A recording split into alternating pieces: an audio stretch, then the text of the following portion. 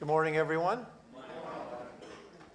As you heard today's gospel, I'm sure you were thinking, wow, this is the most amazing gospel I have ever heard.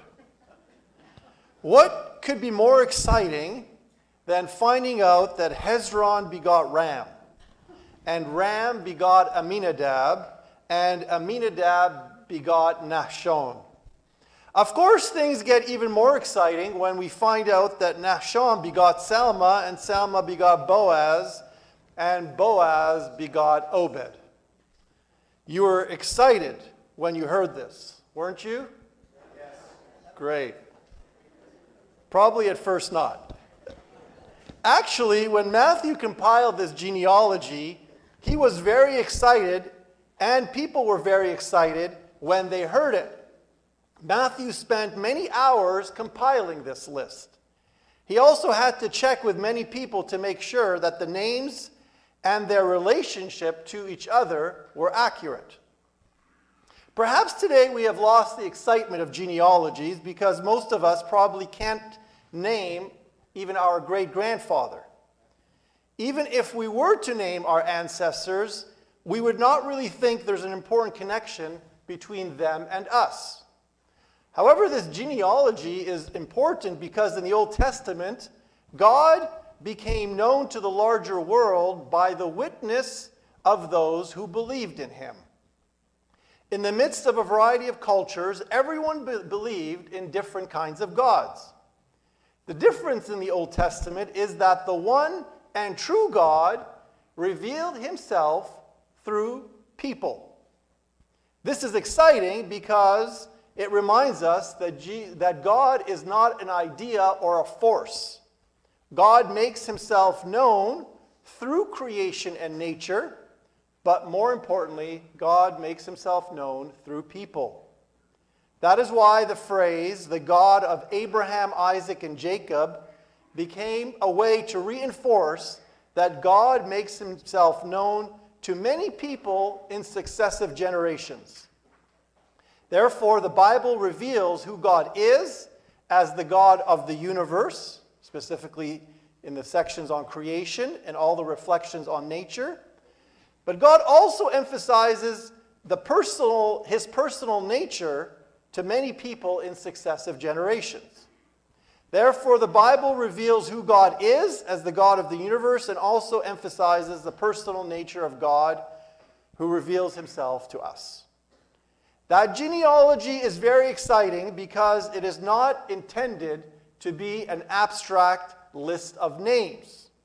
It primarily emphasizes the important role God played in the life of every single one of these people.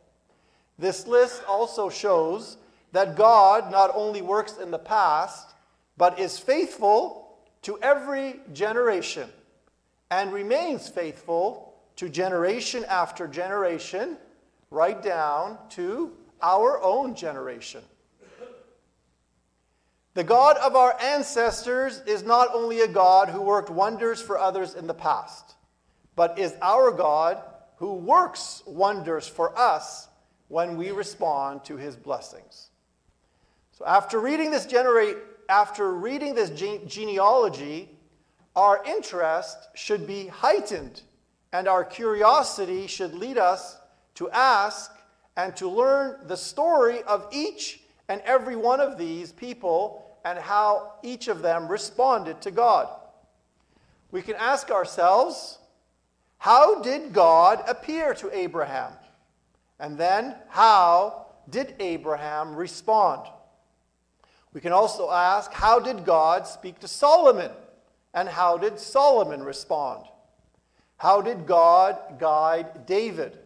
And how did David respond? Then we should ask, how did God appear to Joseph? And how did Joseph respond? And how did God appear to Mary? And how did Mary respond? When we find the response to each story, this list actually becomes very exciting.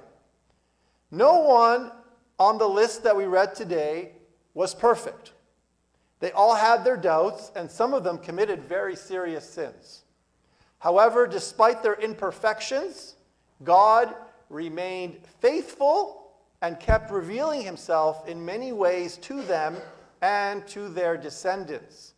God never gave up on them, and despite their imperfections, despite our imperfections, God never gives up on us. This daily and personal relationship is at the heart of who we are as believers. Unfortunately, sometimes we live as if God does not exist, and as if his commandments are irrelevant and old-fashioned. We might think that our own priorities and commandments are more modern and more relevant. However, when we accept that lying, anger, gossip, lust, stealing, and the variety of other sins are a normal part of our life and our modern culture, then the blessings of God that come as a result of love, patience, humility, and forgiveness will never be experienced. We cannot expect God's blessings when we are not living according to what we know is right and what we know is wrong. Sin has severe consequences, which we can see in either the news or in the unfortunate lives of some people. The good news is that faithfulness to God also has enormous positive consequences in the lives of so many men and women who live God's daily blessings. Today's genealogy list is exciting because it reminds us that God wants us to respond to his many blessings. If Joseph did not respond in the way he did, Mary's life would have been very different. Despite difficulties, Joseph was courageous and responded positively to God's direction. When an angel appeared to him and said, "Joseph, son of David, do not fear to take Mary your wife, for that which is conceived in her is of the Holy Spirit. She will bear a son, and you shall call his name Jesus, for he will save his people from their sins." If Mary did not respond positively to God's directions, then our lives would have been radically different. Mary's yes enabled, and we can even say allowed, Jesus to come into the world. In the Gospel of St. Luke, we read, "The angel said to her, 'Do not be afraid, Mary, for you have found favor with God. And behold, you will conceive in your womb and bear a son, and you shall call his name Jesus, and he will be great and will be called the Son of the Most High. And the Lord God will give to him the throne of his father David, and he will reign over the house of Jacob forever, and of his kingdom there will be no end.'" Mary could have said yes, or Mary could have said no. It is indeed exciting that Mary's response to the angel was, "Behold, I am the handmaid of the Lord, let it be to me according to your word." Mary's yes made it possible for the baby Jesus to be born. She loved that baby, who in turn loved her and all of us enough to give his life for us. She journeyed with him throughout his times of joy and times of great suffering. Her faithfulness, her perseverance, and her courage finally enabled the mission of Jesus, the Messiah, to be fulfilled through the cross and the resurrection.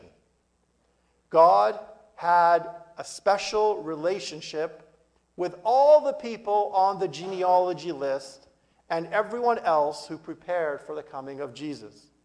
Some responded positively and some did not. It is exciting when we learn about their life and their varied responses to God. It is exciting to remind ourselves that the ancestors of Christ are not better than any of us. And it is even more exciting when we realize that we are also an integral part of Christ's holy genealogy. How well we respond to God and how seriously we take our faith will determine how exciting our life will be.